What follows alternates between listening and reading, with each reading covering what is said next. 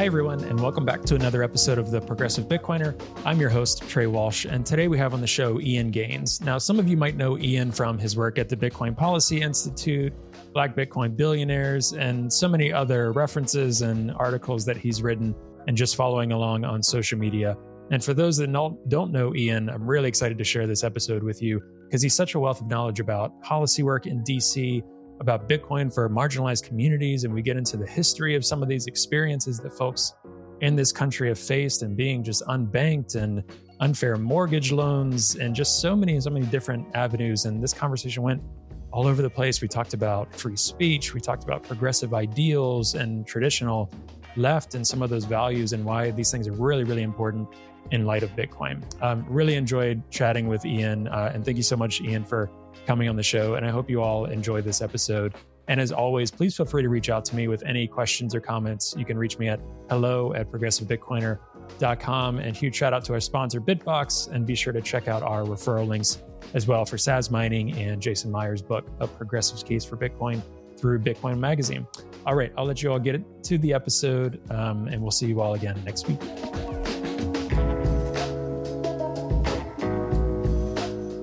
Hi, Ian, and welcome to The Progressive Bitcoiner. How are you? I'm good, Trey. It's an absolute pleasure being here. Thank you for having me on. Yeah, excited to have this conversation. And folks, we started getting into some stuff before recording, and we were like, we got to jump on and start recording this. So I'm super excited to have you on and to talk about some of the things we're going to get into. But before we do that, why don't you introduce yourself to people, maybe talk about some of the projects and things that you've done and where your focus area is in terms of Bitcoin and education, things like that. Right. So this is probably the first time that people are getting to know me. So I'll start from the beginning, my Bitcoin journey. And everybody has a Bitcoin journey. And mine was like 2012, actually. I was in college. Wow. I didn't know it was that early. Okay. Yeah. So I was in Chicago, and that story is wild in its own sense because it was almost like a fever dream, like a guy not kicked down the door, but he like busts through. He's just like, have you guys heard about Bitcoin? It's a distributed like ledger technology that is beyond government reach and just censorship resistant. It's transparent. It's fully accessible. Like it's 24/7 on, and it works on democratic consensus. And we're just like, whoa. You're like, are you okay? Yeah. It's one of those. This is 2012. And I was just like, well, if this is something that's real, it's very interesting prospects there. So I was kind of just watching until around, I would say 2016 is when I was like, oh, okay, it might have some legs, right? It's getting some institutional, not adoption, but at least attention. And just more of a cultural phenomenon. And that's where my mind sort of goes between, okay, institutions, when they're looking at it, the individuals, communities, and I thought this was something. And then we can get into Black Bitcoin, billionaires. That was the first time that I really started to write from the perspective of marginalized communities, right? And what they offer to this new technology and what this technology offers to them. And so ever since then, just writing and then getting into policy and advocating on Capitol Hill for blockchain technology and in particular Bitcoin. Yeah, it's awesome. And you, if I'm not mistaken, some more your more formal education is kind of in the poli-sci realm. Is that right? So kind of politics is kind of the angle that you like to approach these conversations, or one of the angles you like to approach. Yeah. So I think, if we look at the castle, you need to have people who are outside with the signs working, and you need people on the inside at the table, saying the same exact message. It needs to be on both ends, because I think a lot of the influence becomes lost if you don't have both sides. So I think policy does a good way of incorporating what people want and their needs and their desires, and making sure it's getting at the table. Yeah. And one thing I'm excited to talk to you about too, one of the conversations I want to get into about, so, this podcast, and for those that have been listening for a while, or if you're new here, we focus on things that are quote unquote important to progressive values, but we also kind of flip it on its head, right? Like Bitcoin mining could actually be good for the environment. Bitcoin could be good for marginalized communities who are unbanked. Like these kinds of conversations to help educate people on Bitcoin, but also talk about things that are really important to a lot of folks, but particularly folks on the left, right? And one conversation I don't think we've had in a particular ways, at least since the relaunch. Mark may have had it in previous episodes. Is talking about marginalized communities in the United States. I think by the time of this recording, the our episode with Farida Nabarema would have come out about Togo and citizens in Africa, and those are super important conversations. And this is an important conversation too, talking about marginalized communities in the US, talking about the unbanked in the US, and talking about the social movement of financial inclusion that is Bitcoin.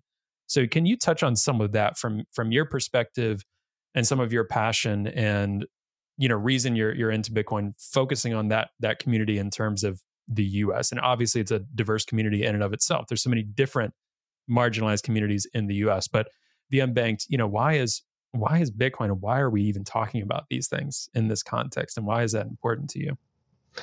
Yeah, great question. I think specifically for underserved communities here in America, we have a very deep relationship with institutional, unchecked authority, right, and power, especially in the financial institutions and the monetary systems. So, I mean, in the book, which I'm sure we're going to talk to, that I'm writing a chapter in, and it's analysis on Bitcoin's impact on U.S. national security interests, but also there's a portion, my chapter is Bitcoin empowerment, right?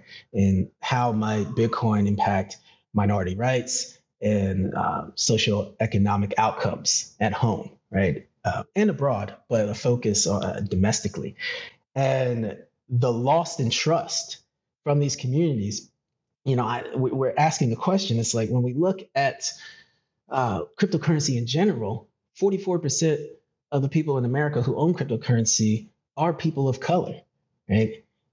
30% of Black investors own cryptocurrency versus only 18% of white investors. So where does this disproportionate adoption come from? That might not be intuitive to some.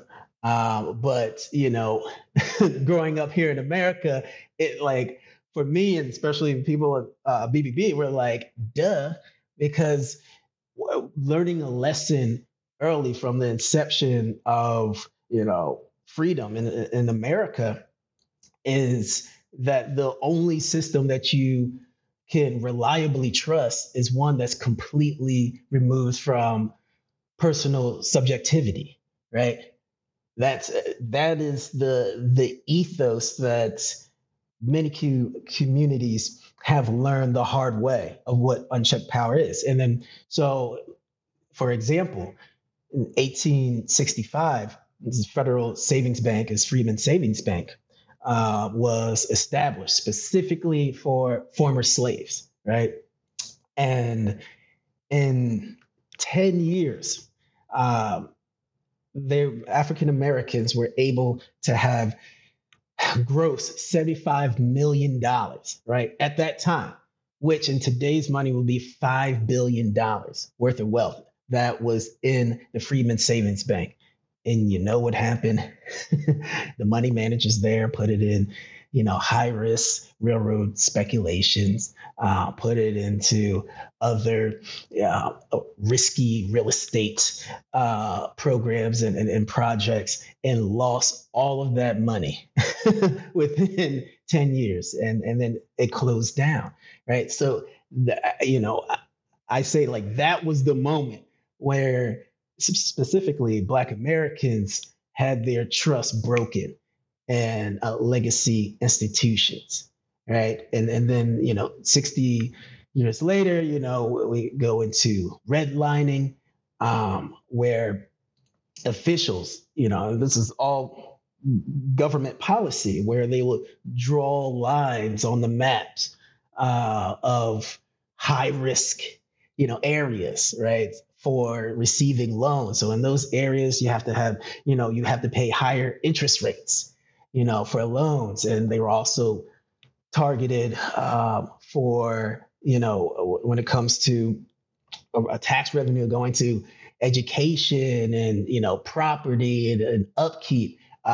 It found ways to miss these communities who are disproportionately Black and immigrant, right? So, 1865, Freedmen Savings Bank, redlining, then to the subprime loans, where if I think the book is the color of money, and it shows that specifically like Wells Fargo, right? They had campaigns where they targeted Black churches for subprime loans. Where during the 2008 financial crisis and the subprime loan arena, where over 50% of the African Americans who receive subprime loans actually qualify for prime loans, but they didn't know, and they were targeted. And so much in the depositions, and when the eternal documents, the emails were released between employees, employees were calling subprime loans ghetto loans, right? And their Black customers as mud people. And I want to make this very visceral, so to show where the lack of trust, the erosion of trust comes from, right? It's no illusions, no fantasies. Like this is lived experience, and that permeates to the decisions today. So in that context, Black Americans was always looking for an alternative to the current system, one that's free from central actors, which is, as I say, the subjectivity, the subjective whims of human, because all human beings from any background, they're going to have a certain perspective, they're going to have certain preconceptions, they're going to have certain interests. And if in the control, a portion of that will, as I say, permeate into decision making, into systems, into institutions, right? How come if, me and you, if we go in to get a loan and we're business owners, went to the same college, have the same credit score, all metrics comparable, I, on average, and here in America, as a Black business owner, have to pay 1.4% higher in interest rates than my comparable white counterpart. Where is this proprietary system and calculations of saying, oh, okay, well, yeah, you got the similar credit score, background, and income, but it's showing in our system that you are a higher risk. So we have to higher financial risk. So we have to increase the interest rates for you. But this other person with the same, credentials and criteria, no, it's lower, So I think in this sort of discussion, I'm not saying anything that progressives don't already know, the failings of this system. So my advocation a lot of times on Capitol Hill is telling those stories, like starting from, okay, this historical context. We all see the problems and inequities that exist today. All right, what are some viable solutions? And this solution needs to have certain criteria. And what we've come to, the Black community and other marginalized communities, is like, man, we can't trust them. We can't trust it. Just humans in general. We can't trust. You haven't given, at no point in history have you given us a reason to trust your integrity in your decision making. And that is not used in self-interest or to suppress the freedom, the autonomy of certain citizens. And and that goes beyond race. It goes beyond social economic standing. It's many Americans. So yeah, that's what we sort of advocate for. And I think really is communicating. And I would love to hear from you is the disconnect, because a lot of times in staffers, when we talk about like the Lightning Network, right? And its ability to save small businesses on interchange fees, right? MasterCard and Visa and all money processors, um, businesses, U.S. merchants spend about $105 billion on solely interchange fees, right? And of that, and we're probably going to get into like the work I'm doing now, just talking to universities and getting the research of, okay, how much, doing a comparative analysis, how much could we save small businesses or businesses from specific communities just by using the Lightning Network, and to remove that intermediary, who is siphoning, extracting the revenue, right? And just doing base calculations, if Black business owners pay anywhere between 12 to 16 billion in fees. Just think about that with Lightning Network, where it's instant peer-to-peer payments, no intermediary, globally acceptable, borderless, and you can send it with a penny or less, depending on like the network fees at the time, but it's a penny or less versus a MasterCard who charges what, 1.8%, um, and just think about that saving. It's saving billions for, you saying specific. I want to get highly specific with ethnographic research and say, hey, Black business owners could save whatever, $12 billion a year just by changing the money processing system, right? And think about what you can do with that extra 10 billion back, redistributed back into the communities. This is it goes so many ways. I don't want to monopolize the time, but I'm giving you the You're full the guest, scope. so please do. Yeah.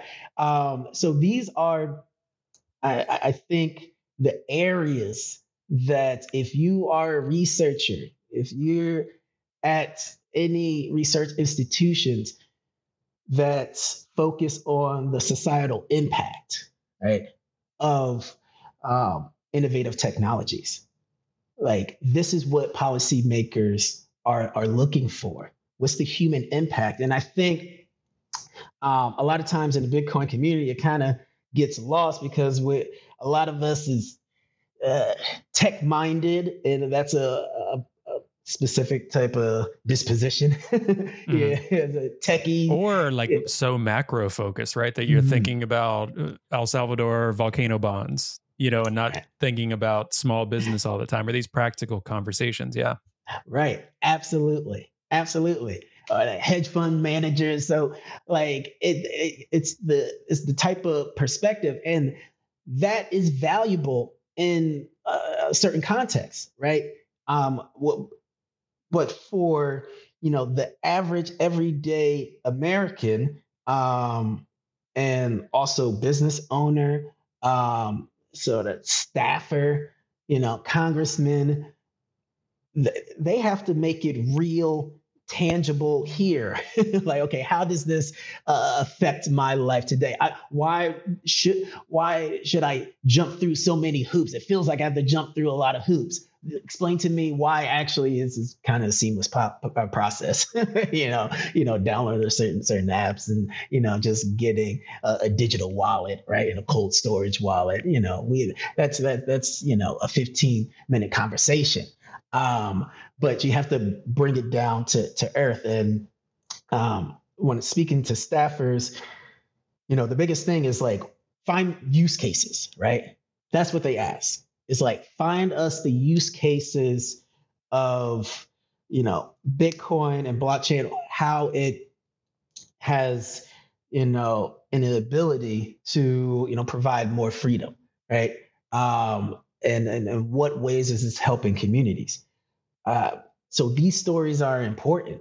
Look at from BBB, Kim, the BTC Impact, right? It was amazing idea where they have a S9, S8 project where she's working with, local officials. And I love to get back because it's probably not even S9s anymore. It's, this the type of miner, the miner S9 miners. Yep. So they probably upgraded the miners, but just the concept. I'm just giving concepts that are scalable and reproducible. It's like working with Section 8 housing, right? And having Bitcoin mines in Section 8 housing, and have a program where tenants, who are staying in Section 8, they can build wealth, have these miners. Right. And then they won't be able to touch it in something like, 12 months or 18 months. Like you can't take out. But, after the 18 months, like you can take out and put that towards maybe home ownership. So finding self-sustainable programs, because that's the only thing that will continue. Right. A top-down approach, as I gave the examples before, has failed us, right? Has failed our communities. So the people who are going to care about the communities are the ones living in it. And I hate to be cynical, but we're talking about human nature. So, I'm not going to expect another person to care much about my home that they're not living in, right? My parts that their kids are not going to, right? And paying taxes in. Right. It's very hard to try to convince a human being. So now those whose hearts are open and understand that all tides, tides lift all boats, that principle, then we are together and in this, in this journey. But, that's not something to expect. So to have grassroots, programs. And I'm saying all of these because I hope for like listeners, if, researchers, congressmen, staffers, right? Those who are working in, companies, these are their concepts that can be reproduced. And a lot of conversation is happening about implementing this, and research it's super important. Social science research, societal impact. How is Bitcoin, how is distributed ledger technology impacting communities? Because that's going to drive further policy. That's going to drive the needle. Hi, everyone. Hope you're enjoying the episode. Today's episode is brought to you by Bitbox. Now, Bitbox is a hardware wallet that's open source, incredibly secure and easy to use, and it's what I'm using to safely secure my Bitcoin in cold storage. Now, I know self-custodying Bitcoin can really be intimidating, but Bitbox is designed for ease of use without compromising on security. It's USB-C compatible and allows you to easily back up and restore your private keys with a micro SD card, which is really cool. Now, you can purchase the Bitbox using the promo code TPB at the link found in the show notes for 5% off your purchase. And I really want to thank Bitbox for their support of the podcast, and I'm really excited about this new partnership. All right, I'll let you get back to the episode now. But one of the things you mentioned too, and obviously in the Bitcoin world, we know this, but one of the, I don't want to get too poetic, but one of the like beautiful things about it and the protocol in general is this trust word. I think for people, you say like in the Black community and other marginalized community throughout history in the US, if you can describe to them and have them understand, there's not really trust required here in the same way you have to trust your local credit union, or the same way you have to trust your landlord, or the same way you have to trust these different institutions that typically are not very trustworthy. There's not trust. It's this open protocol, and it's done and infused in different ways, right? And you can kind of choose different companies and trade-offs and different ways to do it, right? But it's this open, permissionless, you don't have to trust in the same way. Sometimes there's trust in certain companies that are implementing it and things like that. So I know people say it's completely trustless, and it's like, well, it depends, because there's a little bit of a learning curve depending on what you're doing. And, you know, a bit of a critique for politicians on the left. I think a lot of politicians on the left, let's assume and say they're well-meaning. They want to work with those institutions that you've described. Let's say Wells Fargo. They want to work with Wells Fargo to create programs that focused on marginalized communities. That's a huge hurdle to jump over. First off, right, is understanding what are their motivations? What actually is this going to look like at the end of the day? Is this just like a false ESG flag in a way, right? But for this marginalized community or their community, you still have to trust, right? Maybe there's someone at Wells Fargo that really cares and gets it and comes from that community and actually did good work. But you still have to trust that that's actually going to happen, right? And many of these politicians can be vehemently against, either neutral or against, this open protocol that doesn't require trust, right? Well, using Elizabeth Warren, for example, right? Focusing so much on the bank sector and wants to regulate banks, but now is working with banks on their own regulation and regulating against crypto. It's completely backwards in a way. So I think what you're saying is beautiful, and being able to translate that to people in practical ways is really important. I completely agree. Can you tell me what's the disconnect? I would like to hear from your perspective of, you know, we talk about Bitcoin enabling greater access to all people, all Americans, and that seems like a value that is strongly held by sort of progressive, leading individuals. So, but the narrative is different, is a little pushback, is a hesitance. From your perspective, where do you see that disconnect? Because I think it's like, wow, this is perfect. This is something that should be easily embraced, like in love and taken in. It's like, oh, finally, what do you see there?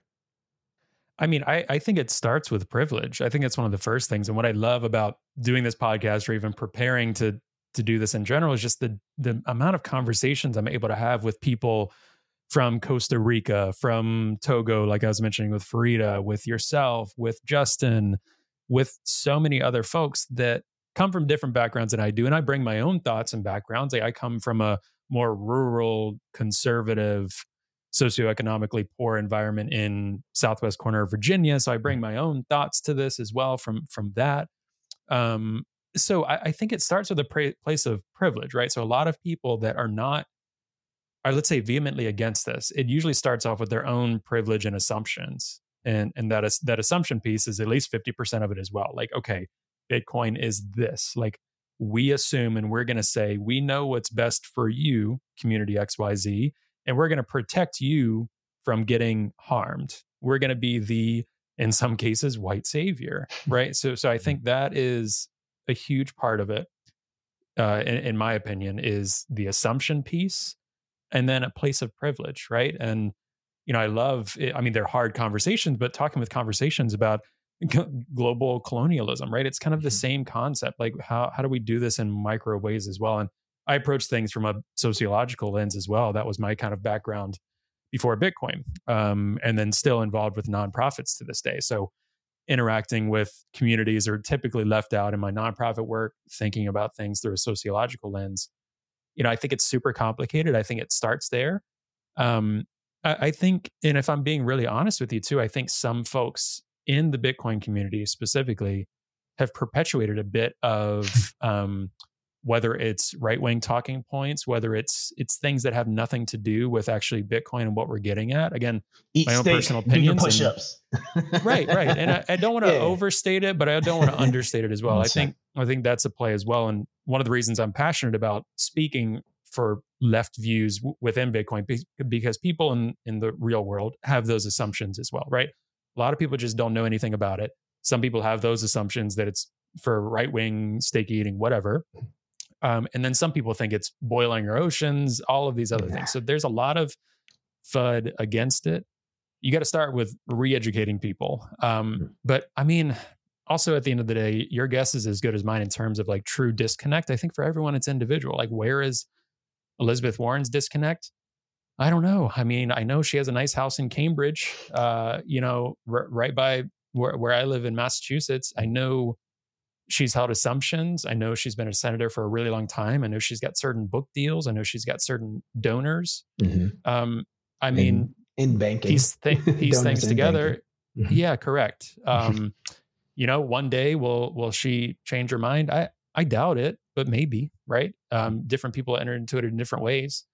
So not to drone on too much on that, but I think for me, just going back to like privilege and assumption, right? And the people who are going to get Bitcoin first or are the ones who need it most. Right. And most Americans, when you look at globally, do not need Bitcoin in the same way, right? We have PayPal, Venmo. We could talk about that too in terms of fees. Those fees are outrageous for small businesses.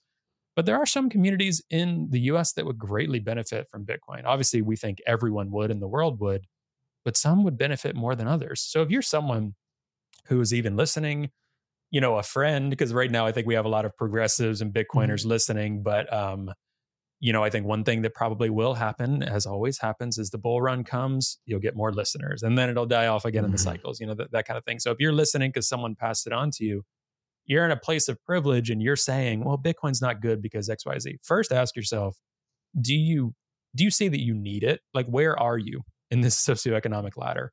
And how do you view it based on that? That's some of your own assumptions going into it as well. Yeah. And I mean, looking at, hyperinflation in places like Lebanon and Argentina, where people are fleeing to get out of their currency into a currency more stable, right? And using Bitcoin, hyperinflation, like 20% inflation, 30%. I think in the last 4 years, like Lebanon has, lost over 90% of its purchasing power.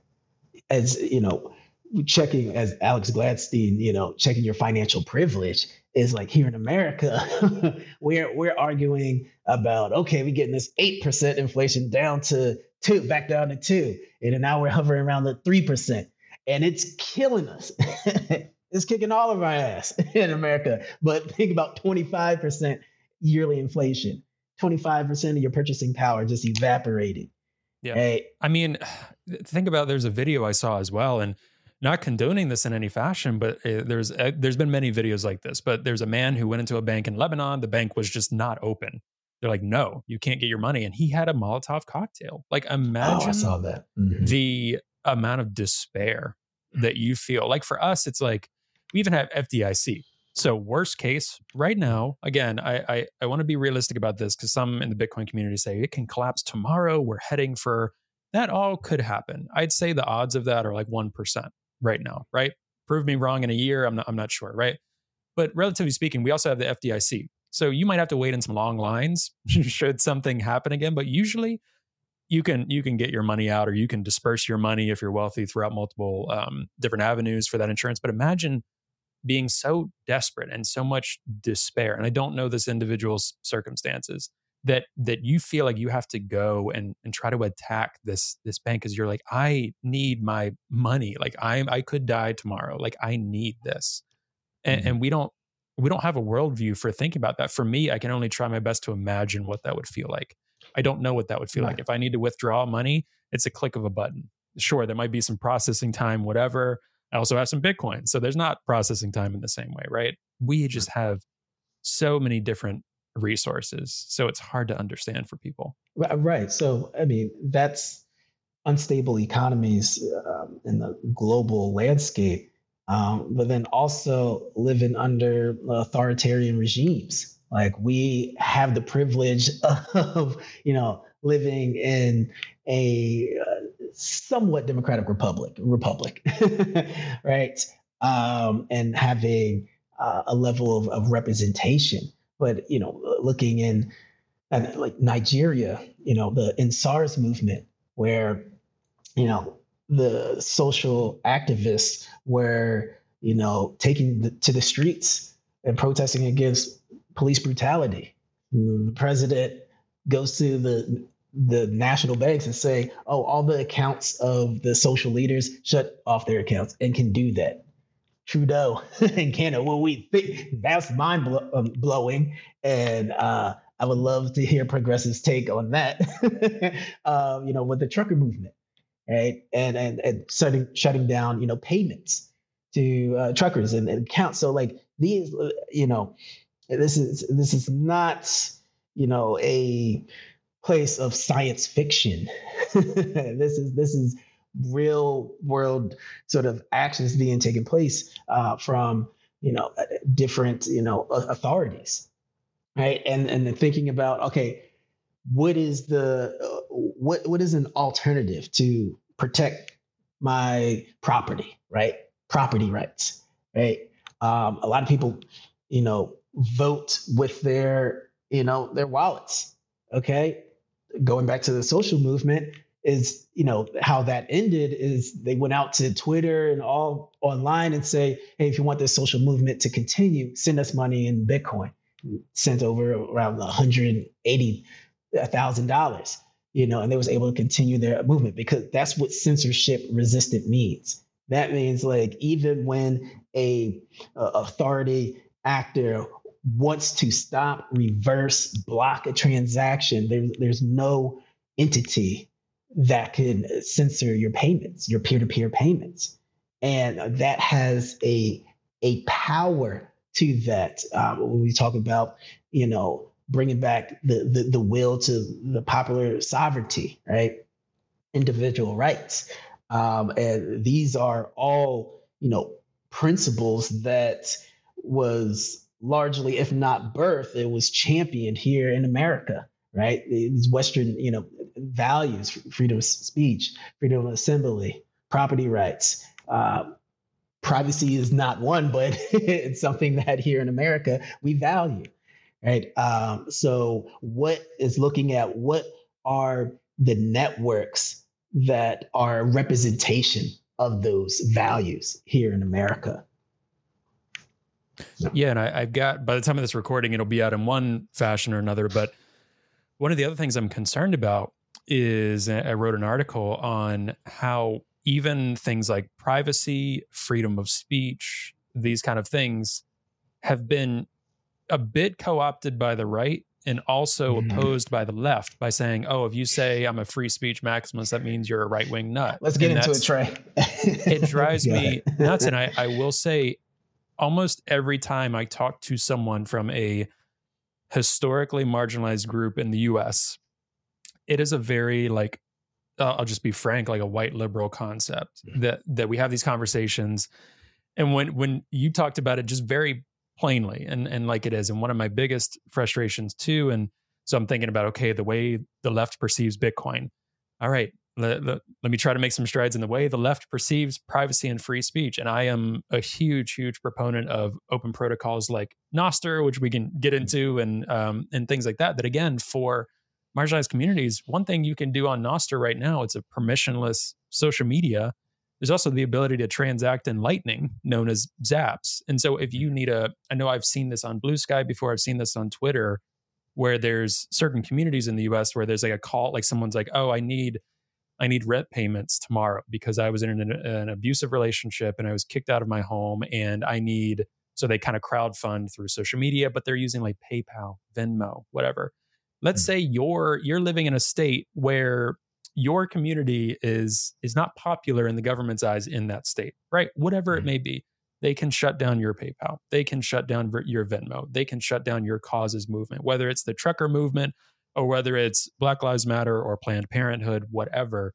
it shouldn't rely on can someone shut it down or not. So on Nostr, people are crowdsourcing through Bitcoin and no one can stop that, right? Mm-hmm. And even when they try to, there's different ways to get around it depending on what you're using in terms of mobile interface. So for me, I get very, very frustrated. And it's very personal for me when either I hear folks on the left criticizing free speech or saying, oh, why do you need a private messaging app that's just for criminals? Or, oh, free speech is co-opted by Trumpers. It's like, no, it's not. First of all, it's free speech in name only. Fino. I like saying that now, trying to coin that word. I think it's funny with the rhino term. Yeah, so it's like I think Trump and many others are, and Elon, bigger than anyone I've seen, is free speech in name only, right? It's just different parties censor in their own ways, right? So people need to know that when we talk about free speech, when you're mentioning censorship, like you mentioned trucker movement, that's going to trigger some people on the left because they think that was just absolutely ridiculous. That's fine. Is what it is.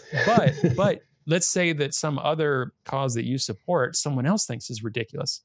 Well, they still don't have a right to necessarily shut it down with some specific moments of criminality, breaking some sort of horrendous law and things like this. And even then, they just have to do good old-fashioned police work, which is a whole nother conversation, right? Now they're trying to just blanket, well, we're just going to shut down your bank accounts. We can do that from our office desk. We don't even have to go out and do any police work anymore or investigative. We can just click a button and you're done, right? Mm-hmm. It's really scary.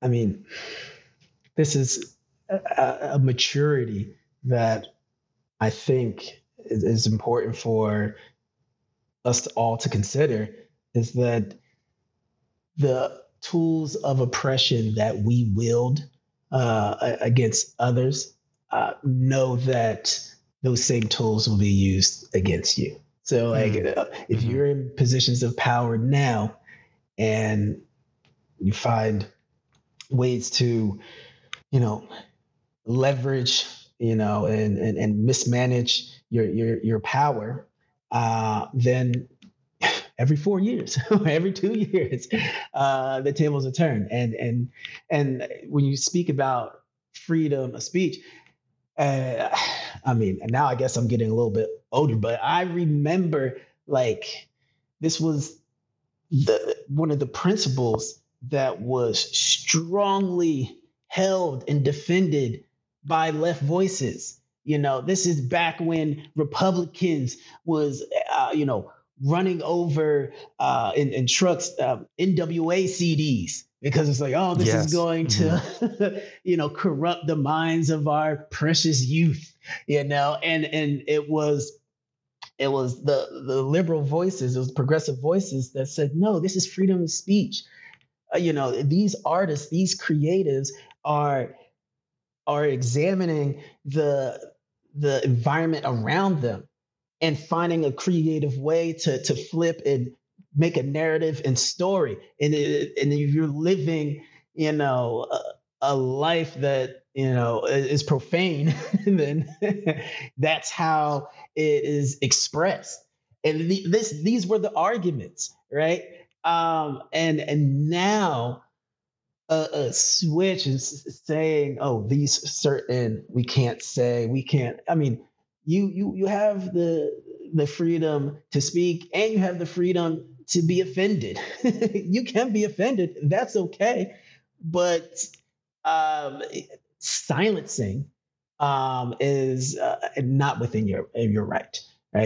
And so just to see this shift, and you're right, I do talk plainly. So, even if this is a bit abrasive, it's like, come on, we have to get to a point where we have honest conversations, where we take people, wherever tribes you come from, and be like, hey man, come over here. Let me get a little beat, you're kind of wild now. Okay, this is a little extra.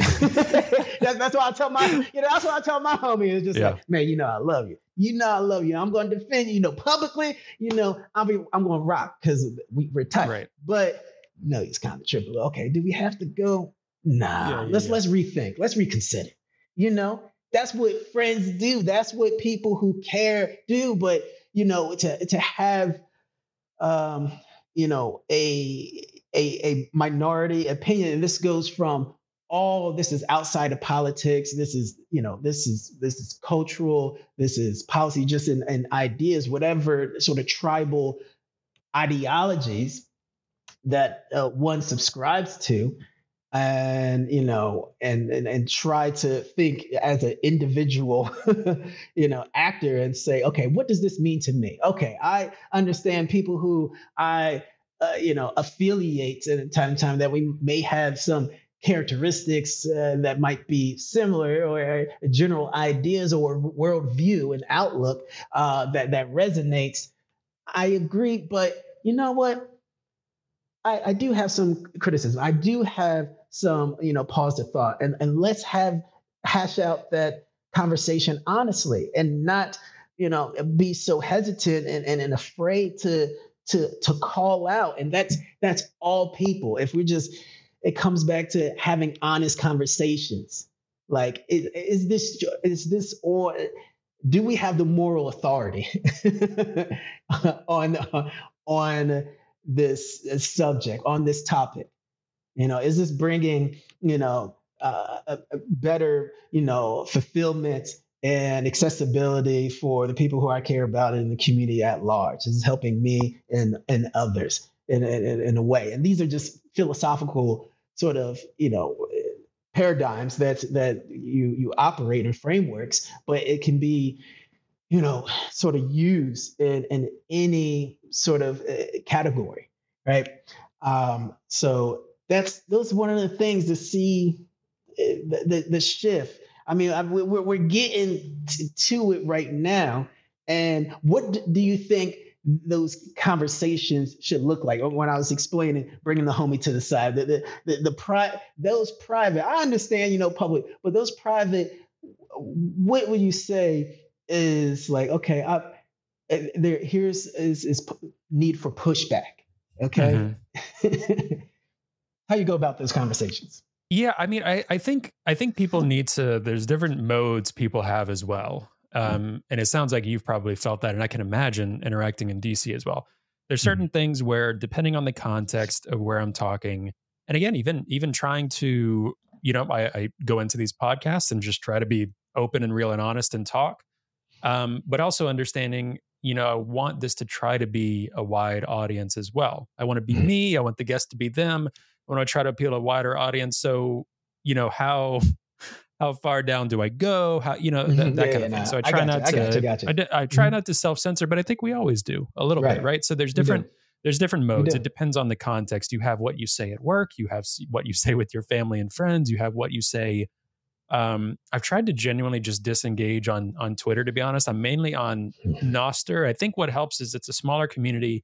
I feel like I can be a bit more myself, and Twitter and algorithms and all these things are really just fanning the flames. And I think it's preying on something that humans have lived most of our lives without this social media thing. So I think whatever's happening with the algorithm, with social media, and with our brains, it's ripe for just the worst things, right? And I don't want to discredit the good things that social media have done for communities that need it, for movements. People reference the Arab Spring, which mostly occurred on Facebook and Twitter, like different things like this. Huge upside. But also the clickbait, the fanning of the flames, all of these different things, right? But we go to two extremes. You go back to freedom of speech and people are like, oh, we need content moderation to oblivion, right? And one of my personal philosophies, and again, I say this, me becoming a Bitcoiner did not water down my progressive values. It did not water down my left views and this sort of thing, or any of the things I deeply cared about. It made me think about things maybe in a different way. But even before this, one of my thoughts was, people talk a lot about, like, previously wanting to censor Trump or wanting to censor whoever they might not like, right, from the political left. First of all, it's not easy. There's not a black and white answer, right? There can't be complete content, censoring, and complete, not having no moderation content. But I will say, us ignoring that people have certain views and thoughts does not mean they don't exist. So part of my view as well, I don't know if I 100% believe this, is like, let's get it out there. Like, say your views, and there are consequences. If you say something that the general public views as insane and disgusting, that's insane and disgusting. We shouldn't say, let's not have them say that, because then that just kind of covers up things. And that's what's happening today. We're seeing movements billow up. We're seeing things happen. People will say, how how did Trump become president? Did we create this? Did Trump create what we're seeing now? And obviously it's so complicated throughout history. But I'd say get it out there in the open. Let's have conversations and let's have a bit of democratic thought and interaction about this, right? And trust people. And I think the problem is a lot of people don't trust people. Like government will not trust people to dictate how to live their own lives. So they say, well, we're gonna say you can and can't do this, right? Or on Twitter, we're gonna say you can and can't do this. We're gonna ban this. So again, not to go too far down that, but Yeah. No, get it out in the open. I think you agree. The free speech principle, though, is, I mean, both sides do it in different ways. And the reason I talk about the left a lot is because ideally that is the audience we're speaking to.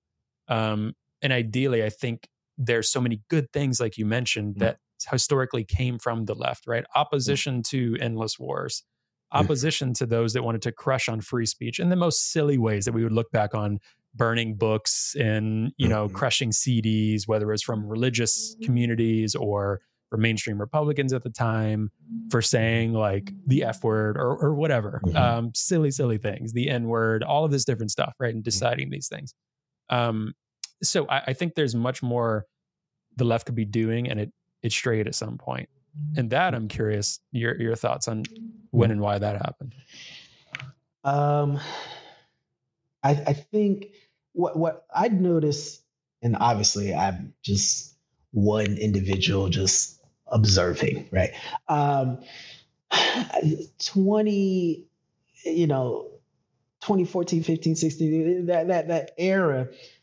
Because I remember growing up, as a kid, and my parents, mom, like she's in college in the 70s, like 70s fro, say it loud, I'm Black and I'm proud, and this is the first generations of like Black Americans going to higher education.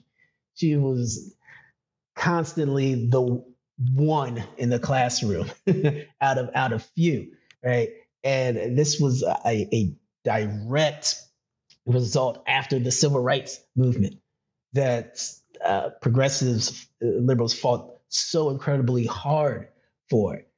And so just growing up in that household and understanding history, the historical context of America, it seemed that, when, the war comes out, like, it was just like, hey, no, wait, what's happening? Like the progressive voice would say like, whoa, okay, let me get this right. So we're going out as weapons of destruction. Okay, there's no real intel of this. And we're going to give our defense contractors, these contracts and agreements to sell weapons and bomb an entire,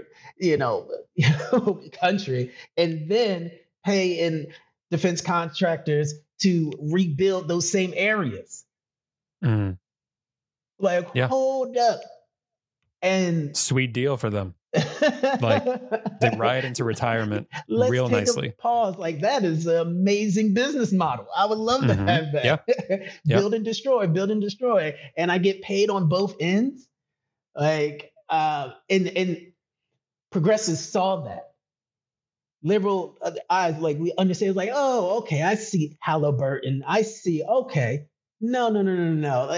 Okay, there's oil. There's different national security strategic objectives that's over in the Middle East, and we should not be wasting our taxpayer dollars on a needless war. And you take that back to Vietnam. Who were the voices? Who were the voices that spoke out against this?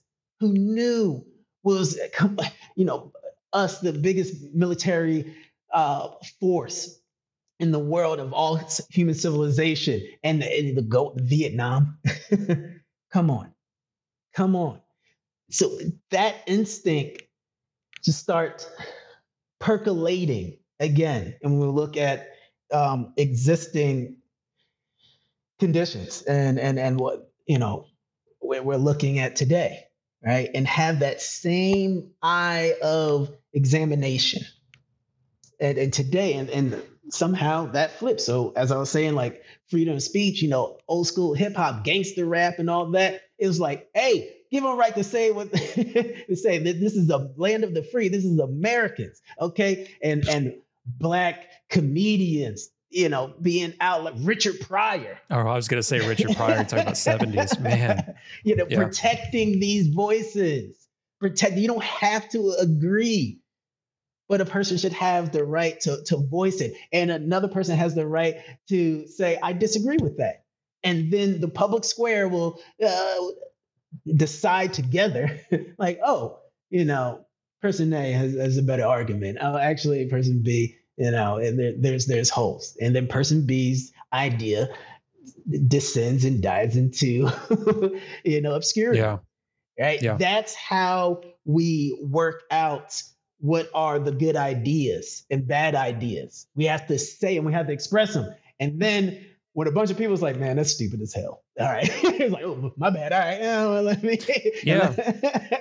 And that's I mean, you have to do it. You have to do it personally. You have to do it. Right. Like I'm a big proponent.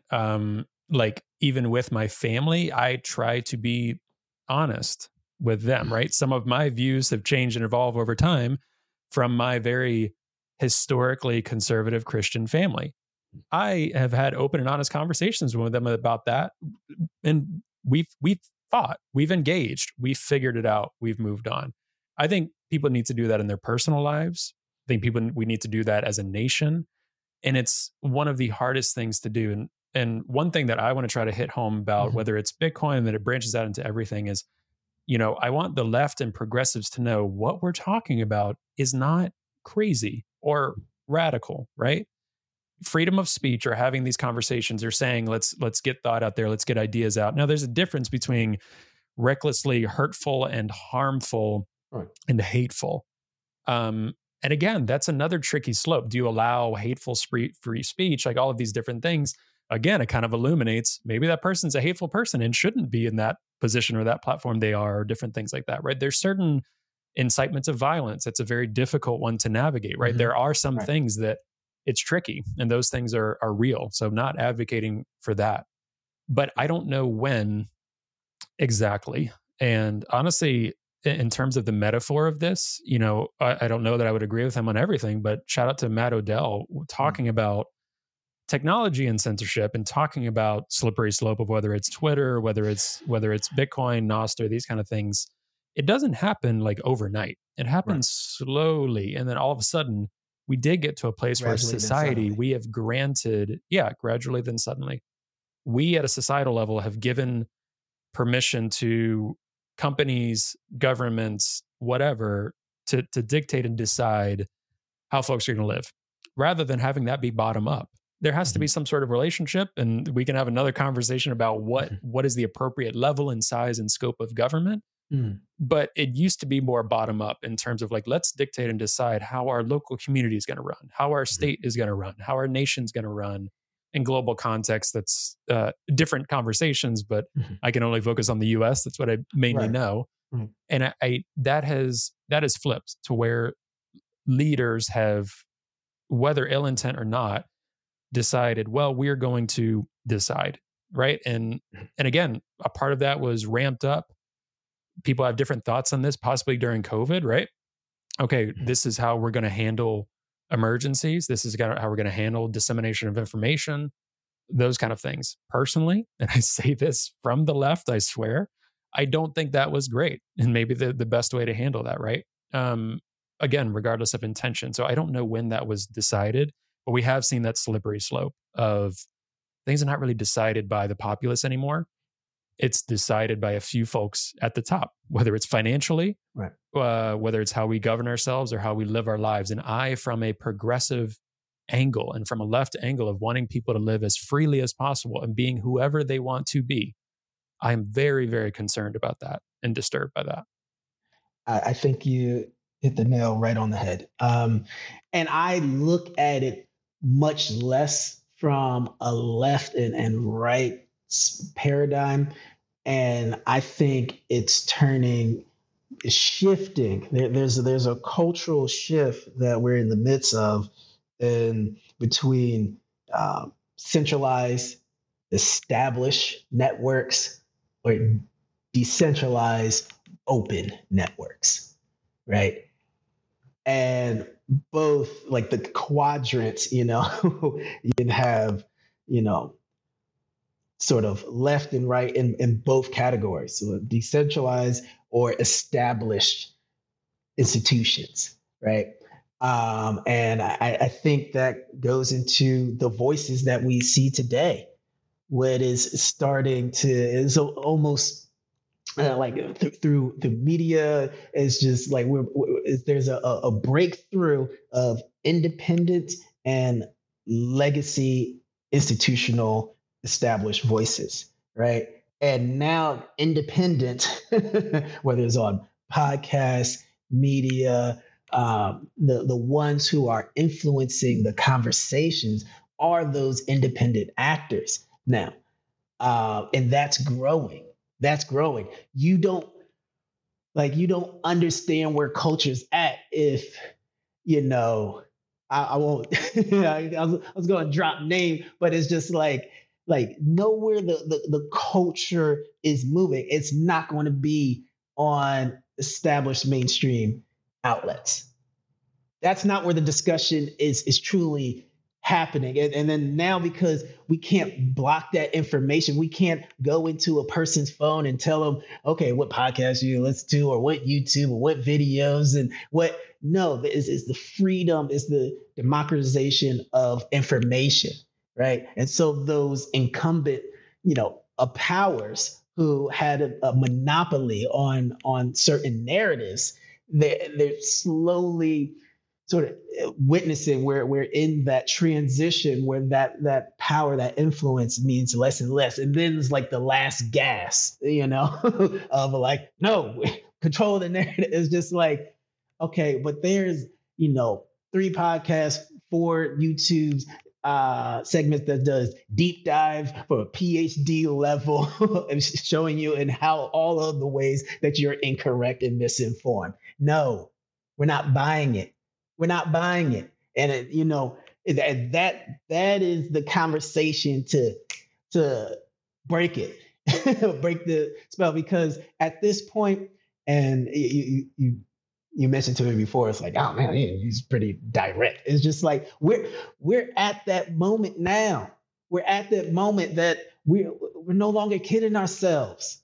We're no longer kidding ourselves when it comes to establish narratives or concepts or ideas that we know internally is like, that just does not connect. It's something to this. I feel like it's something behind this. And it's the bravery, if anything, that, just talking with you, meeting with you, and the conversations that I have amongst, it's like, okay, we can go into CBDCs, the digital yuan, the geopolitical sort of arena, and domestically, savings on remittance and a lightning network. We can get into all those territories. And if we have time, if you ask, we can go into that. But it's bravery. Have the courage to speak truth and say it out loud. And the result is the result. But enough people speak the truth, that stops our path down tyranny. The last thing I'll mention, because you're talking about, these authoritative, powers, and just that's consolidating control, right? And how this is not sci-fi. I mean, one of the portions in the book that we're writing, and it's actually a working title. Okay, so yeah, I'm so jealous you're like looking at it right now. Yeah. Because I want to read it real quick, because I'll be sure to shout it out at the end again. Sure. Can you touch on it, what you can, but in terms of like who's working on it? You had mentioned your chapter is titled Bitcoin and Empowerment, or that's kind of the focus of it. Is that correct? Correct. So yeah. So mention what you can about the book. Cool. Yeah, just really briefly. Kyle Schneps, is director of policy Foundry. Matthew Pines This is a fellow at Bitcoin Policy Institute, one of my colleagues. I'd be interested to get Matt Pines on here as well. Yeah. There's some people that yourself, Lynn Alden's going to be joining me later this month. Once this episode, there's some people that they have their focus areas, but you ask them the right questions and they're like Renaissance people. The amount of wealth, obviously Matt Pines talks about, UFOs, aliens, that kind of stuff, even on Peter's national security. But I just mean the wealth of knowledge from some of these people that one thing I hope as well, I want to be a podcast where people enjoy coming on and have fun, where it's like, there's so many Bitcoin podcasts in the world. And I'm not saying, oh my gosh, we're the best and different in this way. It's more like, listen, there's a lack of progressive voices in the Bitcoin space, period. That's just a fact.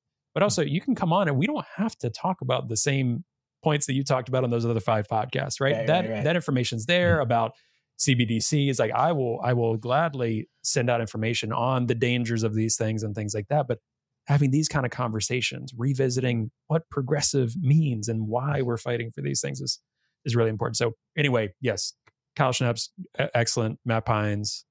Yeah, Lee Bratcher, Alex Brammer. So it's from the book. Analysis is looking at Bitcoin's impact on U.S. national security interests, right? So, we have former government officials, cybersecurity analysts, and authors who work in mining, and for mine is interesting because it's, Kyle reached out, was just saying your perspective, because did some policy work with Foundry when they were having the moratorium in New York, right? Great, yep. And wanting have some voices from, BBB, and to write and show what sort of possibilities this enables, right? For, financial access. And so I think my role, cause I see a lot more technical folks, and I'm just plainly, this is the historical context to why alternatives are greatly needed, right? So it's giving a history lessons. We can do the technicals, okay, but understand the history lessons of the oppressive nature of centralized institutions. And let's go year by year.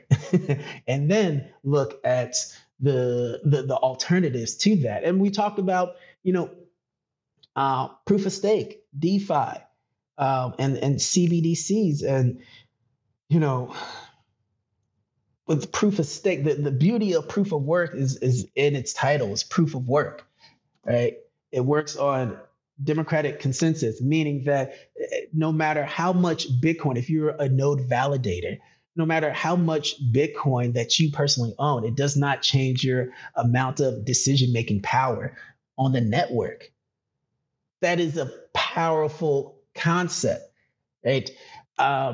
And shout out to the Block Size Wars, which I just actually read and finished that I hadn't read before. I knew the history of it and what occurred and the decisions that were made, but giving the nodes and validators and the people the ultimate say in Bitcoin. That's a cool history lesson from Bitcoin as well. Right. And looking at, again, systems where, let's say, this is the nuance that doesn't really, get to the surface often, looking at the consensus mechanism of proof of stake that over time is designed in a way that sort of compounds wealth over time. One is a high barrier of entry. So we're looking at economic empowerment. For example, you need, 32 ETH to become a validator. And that at the time, this conversation is around $55,000. Like most Americans don't have, $1,000 in their savings for an emergency. So who are the people who can become validators in that sort of network, right? and it's based on a model that those who have more stake in the protocol has a higher chance of receiving a block reward, which increases further their stake, which then increases it becomes self-perpetuating. And there's different, and I'm saying this for the technical programmers, the like the coin age selection is there's different methods to try to mitigate the exacerbation of inequality in the network, but it's as you were saying, it's a central sort of tuning the knob down. But it's a replication of current systems metaphorically. Right. And again, absolutely. I'm not one of those people like that sits and tries to fight Ethereum folks or what. I've had really good conversations with Ethereum folks, right? And I think there's some things where I'm like, I was like, that's a cool concept and company, right? But like Bitcoin as the cryptocurrency and what we're here for, what I'm here for, right, that's Bitcoin. So the other stuff, I'm like, cool, do your thing. Like, you know what? It's kind of it's not even in the realm of thought for me, to be honest. Agnostic, man.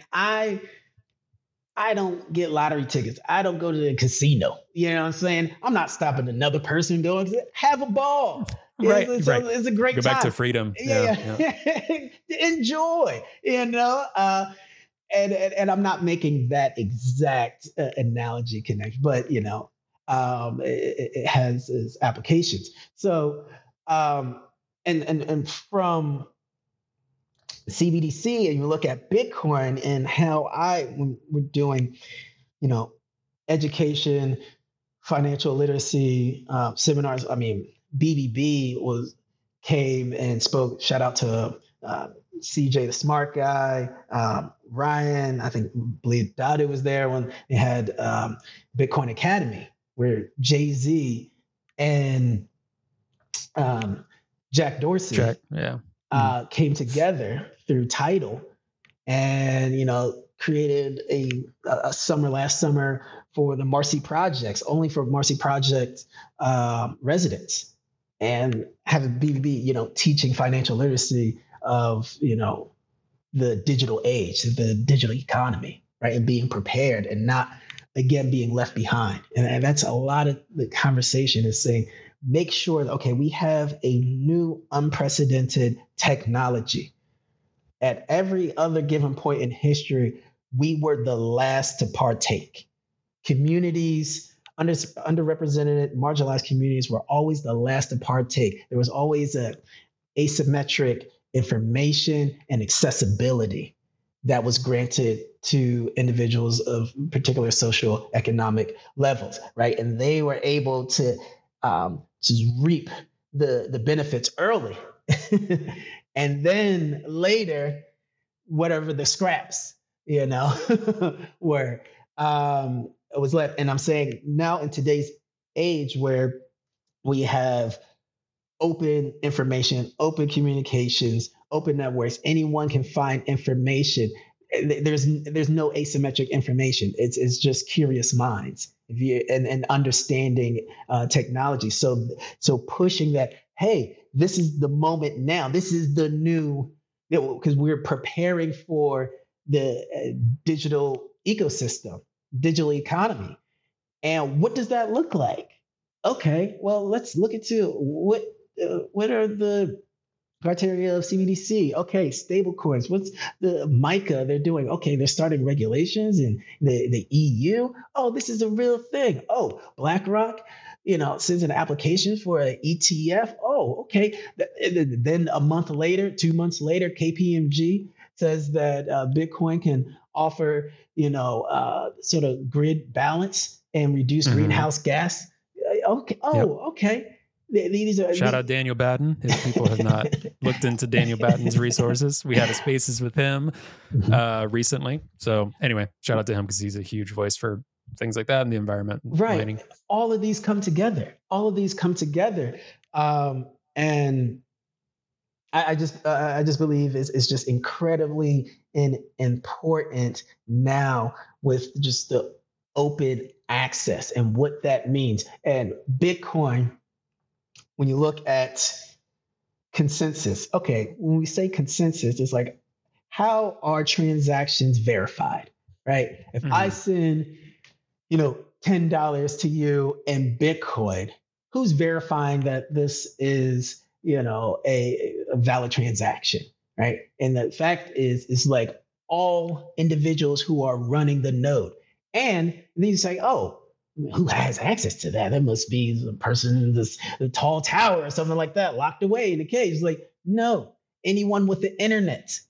It's open. You can download, from Bitcoin.org, the protocol, and then now you become a validator. And so you're one of the people who are checking the transactions to make sure that it's valid, and all people have an equal amount of decision making power in this. So I say it's like, in the context of a traditional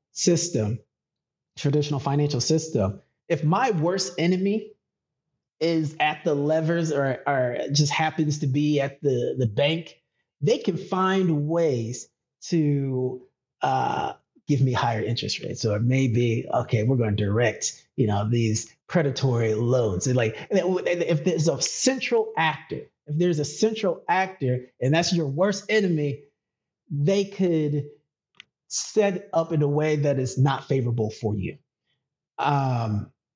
in which we have seen.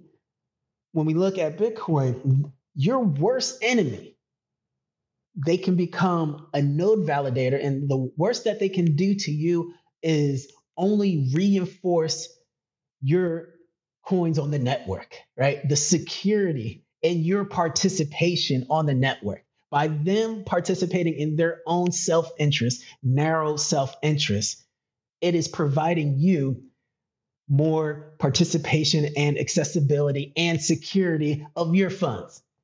That's what your worst enemy can do by being a participant in this network. That's what it means. That is the mental shift. And to have something that exists such as that, because we know the alternative when decision makers have, small groups of insiders make decisions, we see how that can be used and weaponized. That's the weaponization. Weaponization in the Bitcoin protocol is that Bitcoin uses humans' own narrow self-interest to transcend it, right? To transcend our self-interest. I look at it as like judo, where you're going through your opponent and using their momentum to gain an advantage against them. So Bitcoin is using our own self-interest to provide more accessibility and access to other people. Because the one thing that we can guarantee from another human being is that they're going to work within their self-interest. Okay, cool. Then let's take that paradigm of you working in your self-interest provides more accessibility and freedom to others. Let's see how that network plays out and make it globally accessible and transparent, a public ledger, right? And I know that can be a lot, or maybe it's just is daunting because this is something that's novel, right? But if anything, I think people need to first realize too, do you think there's a problem? That's one of the first things. And it's really interesting. Recent episode that came out that I had a chance to sit down with former Governor David Patterson from New York. He said, leading through the financial crisis, he said, do these people think the current financial system is working? And again, he's open to new technologies. I've been sending him resources and in communication with his team. He's open to Bitcoin because the one that he did see is like current system and the way things are, and him being African American from Brooklyn. So his lived experience, his governmental leadership experience, he's like, nobody had any idea what they were doing. And I don't want to put words in his mouth, but it's kind of to the effect of like, listen, these problems keep happening. If anyone thinks the current system is working, sure, demonize Bitcoin, okay, whatever. But do you think the current system is working? Because I sure don't. That's what he said. And he has direct leadership experience from the corporate world, from leading, and lived experience growing up in Brooklyn and going through the transformation of New York. So like, that's the biggest thing is like, can people first stop and say, yeah, there's a problem here in their own individual lives or at society at large with this system, to realize the need for something like Bitcoin. So that's the first approach is like, do you think there's a problem? Here's why we think there's a problem. Like, there is a problem, right? Like, whether you see it or not, there is a problem. It doesn't have to be this way. That's like a first step. And then it's like, okay, here's this thing called Bitcoin that can address some of this stuff we're talking about. Interesting. Absolutely. Absolutely. Yeah. So I think these are the conversations and really research, now, in my current position is focusing on, right? Getting ethnographic research, getting behavioral economists, right? To analyze, examine, study distributed ledger technology, blockchain technology, to study the impacts on U.S. merchants and small businesses. What is the effect of remittance payments, using Western Union versus, a alternative system like a Lightning Network. And even if there's not the comparable practical analysis here, there's theoretical studies that, okay, this is how much is spent in interchange fees from certain communities, these demographics per year. This is the network fee of this alternative system. How much in savings would these communities have? And the likelihood of, retaining that wealth within communities in America, right? These are the studies that I hope is really breaking through, and I'm starting those conversations because a lot of the study, we're getting more of the environmental studies that's coming through. I was just talking to KPMG and all that, the work that Margot and Troy Cross are doing is just absolutely amazing. And, they're academics, so getting the numbers right of how much the CO2 versus methane emissions and, using flared emissions to power Bitcoin mines and then balance the system like that. Those are the studies that's important. And now I think the next or the conversation that should be included is getting the social impact from a demographic level, because policymakers look at their constituency, who they represent. And if 44% of people in America are people of color who use cryptocurrency, okay, that's a vote, from their wallet, right? Let's look into the reasons and why this is manifesting here in America, and see if the research can come into policy, can inform policy in a mature way, and make sure those voices are at the table. The voices who have stake in this new technology need to be the voices who has influence at the table. And I think that's a large part of the work that I'm doing now.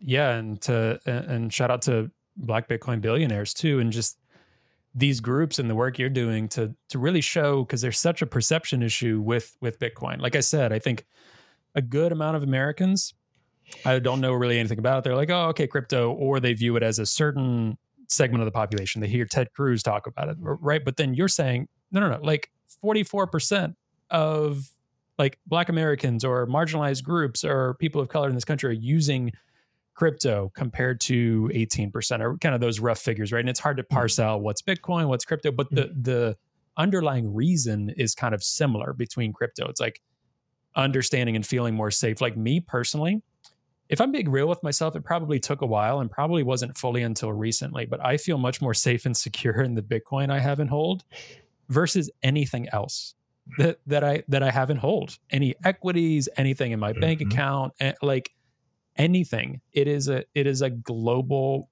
asset that, again, not financial advice. I want people to kind of learn and educate themselves.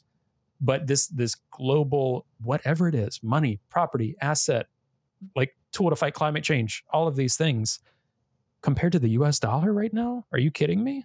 And definitely compared to like any sort of like peso or Lebanon currency or any other imperial currency that France is using.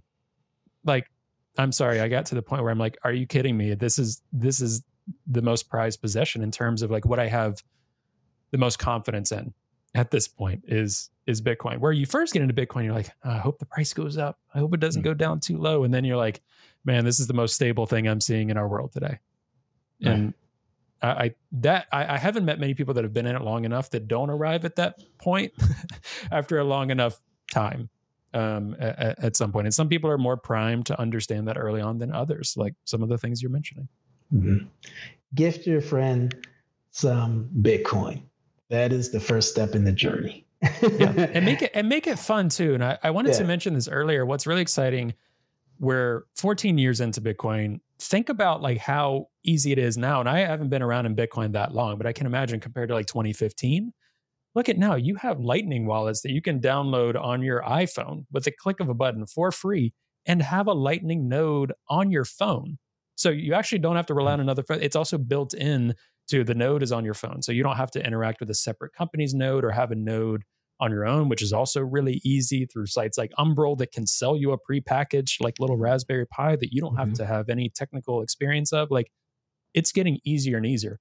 Why is that? A lot of these developers really care, but also there's financial incentive. So we don't have to rely on people doing the right thing in Bitcoin. That's also the other thing. Like, if you want to and you're motivated by that, that's great, but it's not reliant on it. And like you said, one thing we can count on throughout human history, and I don't want to say it's an overly negative thing, it's just the way the world has been, is this Trojan horse theory of like self-motivation is key, right? People are focused on themselves, and throughout history, this self-motivation, whether people are fueled by greed to create these companies, whether BlackRock, whatever they're motivated by, this could bring about better solutions for everyone. And for some of these communities we're mentioning, can't really think of any others that are readily available in the same way. Right. Absolutely. And so where do we see things, moving forward? I mean, a lot of, in terms of policy, we're looking on the international level that, as I mentioned, Micah, like in the EU, having cryptocurrency regulations. Hong Kong is really pushing this, Dubai to Saudi Arabia, and there's still a hesitance. There's a couple of bills that committees are passing through and just getting through Congress, in many different ways. I mean, the Financial Innovation and Technology for the 21st Century Act, which is quite a mouthful. Always is. Yeah. So, I mean, but it's really just trying to offer clear rules for the SEC and the CFTC involvement. What is this security? What's a commodity? And introduces rules for token issuance. And there's about, Blockchain Regulatory Certainty Act, stablecoin legislation. So these are things that 5 years ago, because I was still in Bitcoin, wasn't seriously on the table. And now, creating infrastructure, creating clear definitions. Congress is, working on, setting up the rules of the road and the policy frameworks. Moving forward, I mean, we're coming up to election year, 2024, so that's when,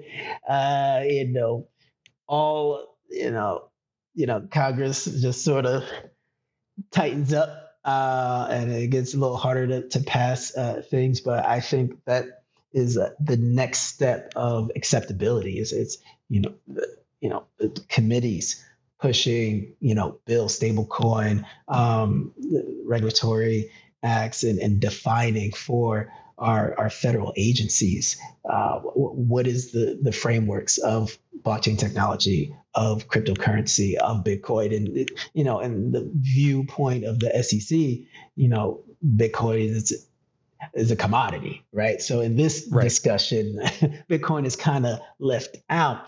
But and in the legislation, whether we like it or not, they don't have enough time or resources. Also, to the mental capacity, any legislation is typically crypto legislation. Yeah, absolutely. They're not maybe at an individual state mining, level like Dennis Porter's work and talking about that. They're passing some proof of work mining bills, things like that. But federal legislation, that first step, they're thinking of like crypto regulation. And the SEC has said Bitcoin is a commodity. Maybe they're looking at others as commodities. But there's not, for people to understand, this crypto legislation, whatever people's feelings about it, that's just how DC approaches it at the moment.